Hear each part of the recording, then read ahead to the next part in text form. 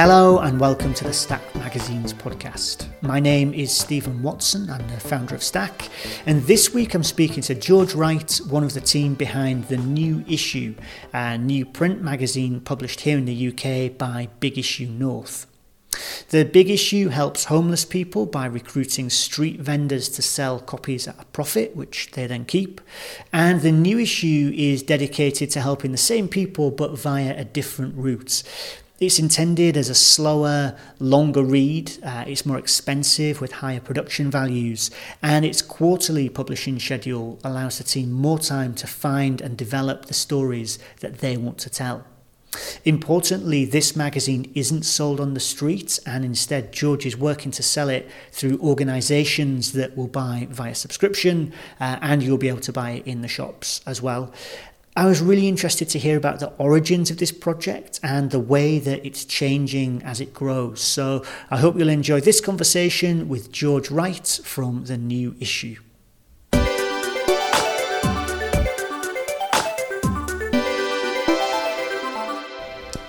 George, thanks so much for coming over. It's a pleasure. Thanks for having me. So you are the business mind behind this new magazine, The New Issue, which comes out of the stable of the Big Issue North. And I think that a lot of our listeners in the UK will be very familiar with the Big Issue. But just for anyone who is maybe a bit further afield, maybe you could start by telling us what is the Big Issue and what's the sort of mission with that. Sure. So Big Issue North are both street papers sold across the UK by people who have no other means of earning an income. So they buy the magazine off us for £1.25 and they sell it for £2.50. It's actually a concept that's worldwide. We're part of a network of street papers. There's around, I'll get all these numbers wrong now, there's around 150 street papers around the world on every continent. I'm saying with very little confidence, but I think on every continent. But it's a concept that started in the UK in earnest. Okay, so you're based up in Manchester in the UK and you're working out of Big Issue North. So then how does The New Issue fit into all of this? So The New Issue, it fits in that it's part of the same stable as the Big Issue North, and it has the same ethos. So it's a non-profit magazine. All of the money we make through it, touch wood, all the money we make through it will go back to supporting the people who sell Big Issue on the streets. It's a different way, a different audience, we think, a different way of doing things, but actually at its heart it's the same thing. It's a magazine that tells stories that often aren't being told otherwise, and its purpose is about changing lives for people who don't have any other means of making that happen. Mm-hmm.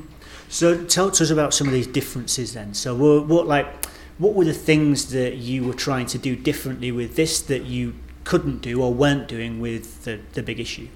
Okay, so I think the really big fundamental one is that Big Issue is a weekly. What that means is that it falls somewhere between features and news, I guess. The constraints and the challenges of bringing out a weekly magazine, and it is the quality of Big Issue and Big Issue North is really, really high. But it means that there's not always space to do things that we would really love to do. And so part of the thinking behind The New Issue was we have a really great network of freelancers, we have great reporters, we get, above all, incredible photography sometimes. And there's not the physical or time space to make the most of that occasionally. So in terms of content, the big difference is space in like every sense of the word, really. We have The New Issue, it's long form, it's photo driven, it can look deeper into things that when you're naturally working at most maybe three issues in 3 weeks in advance, you just don't get the scope to do. I think that's probably the key difference. It's like our long player version. Mm-hmm. So you can be a little bit more timeless basically with the stories you're telling in this. Yeah, and I think we have to be. You can't follow the news cycle as much when it's out every 3 months. I think what we try and do is like look at the things that are maybe one step behind the news cycle, as in sort of one step removed from the news cycle. So in our next issue, we've got a piece about that goes to Workington. And in the election last December, there was a hell of a lot of talk about this mythical Workington man, who was the person who it was alleged would dictate this election, and they were angry about the fact we hadn't left the EU, and they had X, Y, and Z priorities, and it was that kind of, I'm going to become very parochial, like London-centric.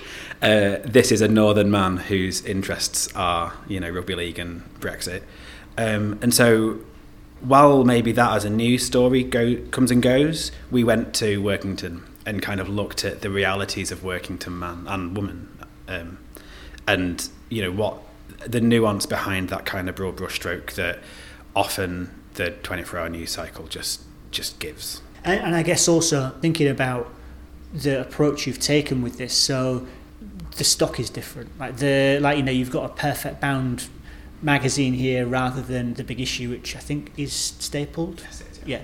So I guess that's thinking of, as you say, you've got this great photography. You want to really make that work to its best advantage. Yeah, the aesthetic is different. It's a really high quality stock. It's as you say, it's perfect bound. It's a slightly different shape that just gives it a more kind of coffee table-ish feel, we think. I think at our heart, what we felt was that people associated Big Issue with a quality product and good journalism, and also doing a good thing, but not necessarily with kind of aesthetic beauty. And we sort of felt like there's no reason why something that's intrinsically a good thing can't also be beautiful. And we did feel as well like that this is almost standing against the really like transient nature of publishing, of news, as something that will last the test of time a little bit more. It is like that thing where there was a resurgence a few years ago in buying vinyl, because people appreciated having the physical product, the physical thing to hold, and that like slight almost hipsterish status symbol that it represented. And we sort of felt like there was an opening for something like that. There's loads of great magazines, a lot of whom Stack readers will know, that are doing that really high quality, a bit more thoughtful thing, and they're the ones that we kind of trying to emulate a little bit. And so you say we, so who was it who first came up with the idea for all of this? Well, me, in a conversation with our chief exec in the pub, as all great ideas start, where we had exactly this conversation, why we could do something that's a bit more long and beautiful, and that does something a little bit different. That was kind of the germ of an idea that I think was maybe the summer of 2018, and we spent a long time. Obviously, we're a social enterprise, so we can't just rush into stuff. We spent a long time kind of trying to work out how we could make it happen and make it work. We brought in our editorial team at Big Issue North, so Kevin Gopal's our editor, and kind of said, can we make this happen? Can we do it? Obviously, everybody wants to, because they recognise the value in it, but a lot of quite hard-headed conversations about, will this work? What will it look like? How will we sell it? All that sort of stuff took place over a long period of time before issue 1, over a year after the first conversation in the pub. Yeah. So picking up then on how you sell it, I guess that's going to be another really important difference with the Big Issue and the Big Issue North, because whereas with those they're sold on the street by vendors, that doesn't feel like the right way to sell a magazine like this. So how are you getting this out in front of people? Yeah, you're right, this isn't being sold by our vendors. So we've got a few channels. It's being sold online through our online shop. It's being sold to organisations. So we're looking for organisations to take subscriptions for lobby areas, for hotels to put them in bedrooms, for whoever to put them wherever they feel it's best. And it's that sort of, a bit like buying Big Issue, where it's partly because you really want to read it and you see the value in it, and partly because it's something that makes you feel good about buying it as well. And we kind of see this as the organisational version of that, where people buy it because they think it adds value, they think it looks great, they think it'll be interesting for their customers, their visitors, whoever it might be, but also because it's a way of doing something good and rooting yourself in your community as well. Actually, it makes a big difference. So, because I noticed there's no price on the cover, so is that because you want people to see this essentially as a free magazine that they will find, say, in a hotel lobby or something and pick it up, or do you actually want to sell it in shops? We have, in the last couple of weeks, decided that we will move to selling it through stockists as well, and we are actively looking for any stockists who want to stock it, because we think it has appeal on that nature. But our first and primary route was about selling it to organisations, so that's why the price wasn't necessarily a priority, because we envisaged it being more about annual subscriptions than about individual issues. But also, because of that route. Mm-hmm. So the cover price is obviously one important way that people make money from magazines, and the other one is advertising, and you've decided not to have any advertising in there. Yeah, we've decided to make it hard for ourselves. Yeah. So, no, there is no advertising. The money we make is purely through the cover price. We did that for a number of reasons, really. One is that we felt like when we were looking at what do we offer as the Big Issue and the kind of network of street papers and Big Issue North, and it's authenticity, it's a sense of real independence, independent journalism that tells stories that need to be told regardless of who that may or may not upset or please. And actually we felt like it was something that readers would really value, is that we're telling these stories for them and for the people whose stories we tell, not for advertisers, paymasters, shareholders, that sort of thing. And it did feel really important to us. It doesn't make it easier. It does also mean, to be fair, that that's 80 pages of content. I don't know what the ratios are in some magazines, but it's 80 pages and every page takes your attention, hopefully. Yeah, absolutely. And I guess also you don't have to pay ad salespeople to try and sell the pages. Yeah, there is that. That's certainly true. And, we should say we do have advertising in Big Issue North, and it's an important part of our revenue. So it's not that we are against it, it's that we feel it doesn't fit for this magazine. Yeah, obviously not having to spend money on people to sell advertising means that we can put all our resources in actually getting the magazine out there, which is at the moment our number one priority. Yeah. So I want to read, it's a line that really caught my eye in the introduction. I think it's a letter from the publisher, and it says, "In today's world where media conglomerates decide who'll be Prime Minister and social media is manipulated by people with money to influence opinion, we are desperately in need of a truly independent way to hear about real people's lives." I think that's a pretty clear statement of intent with this. I'm really interested to know, who are these real people? Who is your definition of somebody who you want to have on the pages of this magazine? That is a really good question, because I don't think we don't have a Workington man. We don't have this kind of idea of these people are real people and these people are fakes. It's really about actually showing the reality of life, of showing every angle of that, so that actually a lot of what I think is in this magazine shows the kind of resilience and the beauty in the everyday sometimes. The first issue, the cover features about the Kellingley deep coal mine in Yorkshire, and which was the last deep coal mine to shut down, and it looks at the community in Kellingley, which has probably been done by the national media and probably with great intention, but in a sort of, this is a devastated community that we should all pity, and actually to go there and say, here's what life is like in Kellingley, and some of it is a bit shit, but some of it's really great, and there's a real community here, and these are people living their lives and getting through this situation. I think that's a really good example of the kind of what we mean by real people. It's fully rounded people. it doesn't mean we never do stuff with celebrities. For instance, we don't do kind of celebrity interviews set up by, you know, X, Y, and Z. But in issue 1 and soon to be issue 2, we have had a conversation between two people who are famous. But really, it's like the antithesis of that junket type thing where they've got stuff to sell. So issue 1, we had Simon Armitage and Guy Garvey talking about the creative process. And we've got something very similar in issue 2. And it's two people who know each other well, who I think both times now we've done this in the pub. The conversation's taken place there. I might be wrong about the second one.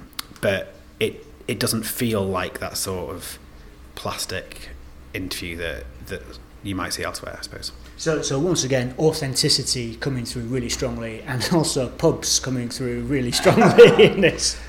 Yeah, I shouldn't oversell that. The pub, I can't stress enough the authenticity, but the pub is a coincidence that it just happens to be the birthplace and it would seem the key meeting place of all these things. So when you're looking at this magazine and like from those first conversations in terms of something you want to do, but then also, you know, as you're like issue 1's out, issue 2's on the way, what does success look like for this mag? How do you know that you're actually doing the thing that you wanted to achieve?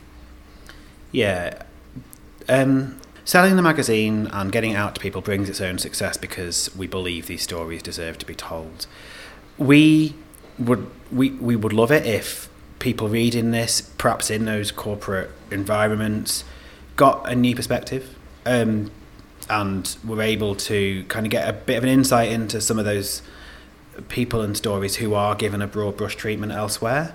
The bottom line obviously is it's success for us. Our only focus really is on supporting people who don't have any way of earning an income, whether that's through selling Big Issue or Big Issue North, whether it's through any other means. And so we can't treat this like a vanity project. Mm-hmm. We're focused on it making enough money to do some good, but also if it can also tell some stories on the way, then that's success for us, I think. And so with Big Issue and Big Issue North, I think one of the massive strengths of that is the way it benefits the vendor is so visible. You know when you're paying your money for the magazine that they're keeping half that money. So what will be the routes for the new issue in helping those people? Yeah, I think you're absolutely right about the fact that people really value the transaction in Big Issue, and you know you pay your money and you know that half of that is going to that person. What probably isn't as well seen is the kind of additional support and things that are put in place to help those people to change their lives and to overcome any barriers they might have.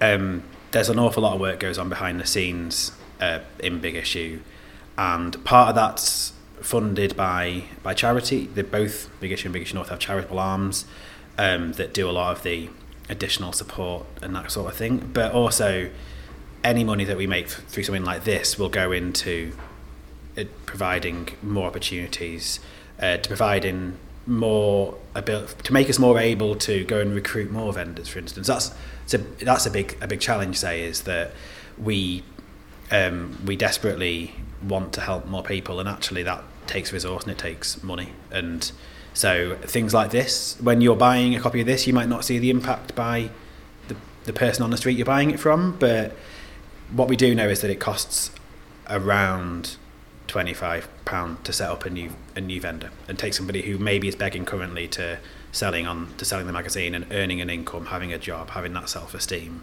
So, you know, when you take a subscription to this and you take out all the costs, that's give or take a little bit, that's one person who could make that journey. Right, yeah.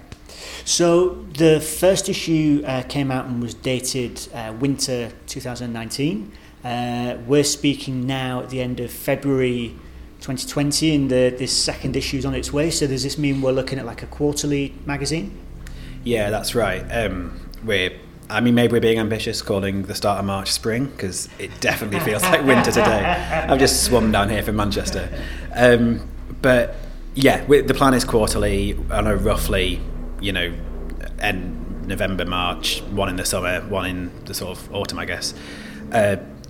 We will try and be as structured as possible, but I mean, we already think, there's already plans for issue 3, but we'll see how that goes, I guess. Well, so tell us a little bit first about issue 2. So what can people expect to see in that second issue? For people who saw issue 1, I think that it has a similar feel, but some of the stories we've maybe been a bit more expansive. One of what turned into the most amazing stories in there, a freelancer went for us to do a kind of photo essay about Beirut with the brief, and this was certainly before Christmas, with the brief to show the kind of modern face of Beirut, and the fact that it's actually really thriving and becoming quite a stable environment, when historically it's been known as an on and off war zone and very sort of chaotic. And actually, in the time that he was there was then significant political uprising, and the story kind of turned into something really different. I think what's really great about that story is that we didn't turn it into a politics essay. It remained about the people in Beirut, but it's turned into something really remarkable. Closer to home, we have got a really lovely feature about fell running. I can't stress the diversity of this magazine because it's things that we find really interesting. It's about the community around fell running. It's a really, really positive and nice story. And again, the photos they make my legs physically hurt, but like the photos are brilliant from it. It shows the real kind of lovable and lovely nature of people mad enough to go running up hills in the Lake District and the peaks. What do we cover? Grime in Blackpool. We have a regular kind of look at seasonal food through a chef called Mary Ellen Mateig, who writes for us regularly.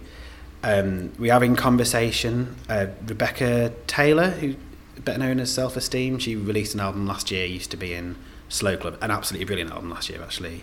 And Julie Hesmondhalgh, who I know as Hayley from Coronation Street, but I gather that's not the highbrow answer to who is she. But I'm sure that will hopefully tell people who she is. But they're great friends, and similar to the Guy Garvey and Simon Armitage piece. So they're celebs for the... Yes, they are. But again, it's them talking about the way they work. I think the interesting bit in that is Rebecca talking about the autonomy she now has as a solo artist compared to an actor who's necessarily part of a bigger production and kind of has her role in that. So I think for people interested in the kind of nuts and bolts of the creative process, it's really interesting, and like everything, it's told in a very real and authentic way, I think. Whenever you get the first issue come out, you get this amazing moment of the realisation of all this hard work that's gone into it, and then normally about 30 seconds afterwards you get the pangs of regret for the things that you didn't manage to do, which then feeds into the second issue, and so hopefully the second issue is better than the first. Did you have anything working on the second issue that you wanted to change or do differently to the first? Kevin, our editor, might give a different answer, but I think the feeling of pride was so overwhelming after the quite long gestation period that there wasn't a huge amount of, I wish we'd done this differently, or we'd included that, or left that on the floor. Having said that, I think that what you get is a sense in issue 2 of finding a voice and finding a kind of a sense of what works, and that, as I say, and I haven't seen everything in issue 2 yet. I like to keep a little bit of mystery, but from the bits I've seen, from the conversations we've had, from what I've read and from what I know, I think that really becomes apparent that it's a kind of confidence that comes through, that this is what we're here for, Well, I've obviously only seen issue 1 so far, but I really like that. So thanks so much for coming down. Good luck with this second issue, and I hope we'll see that very soon. Thank you very much. And the second issue will be out start of March. It's available on our online shop, which is shop.bigissuenorth.com. It costs £10 an issue or £40 for an annual subscription and is worth every penny. Nice. Cheers. Thank you. Thank you very much.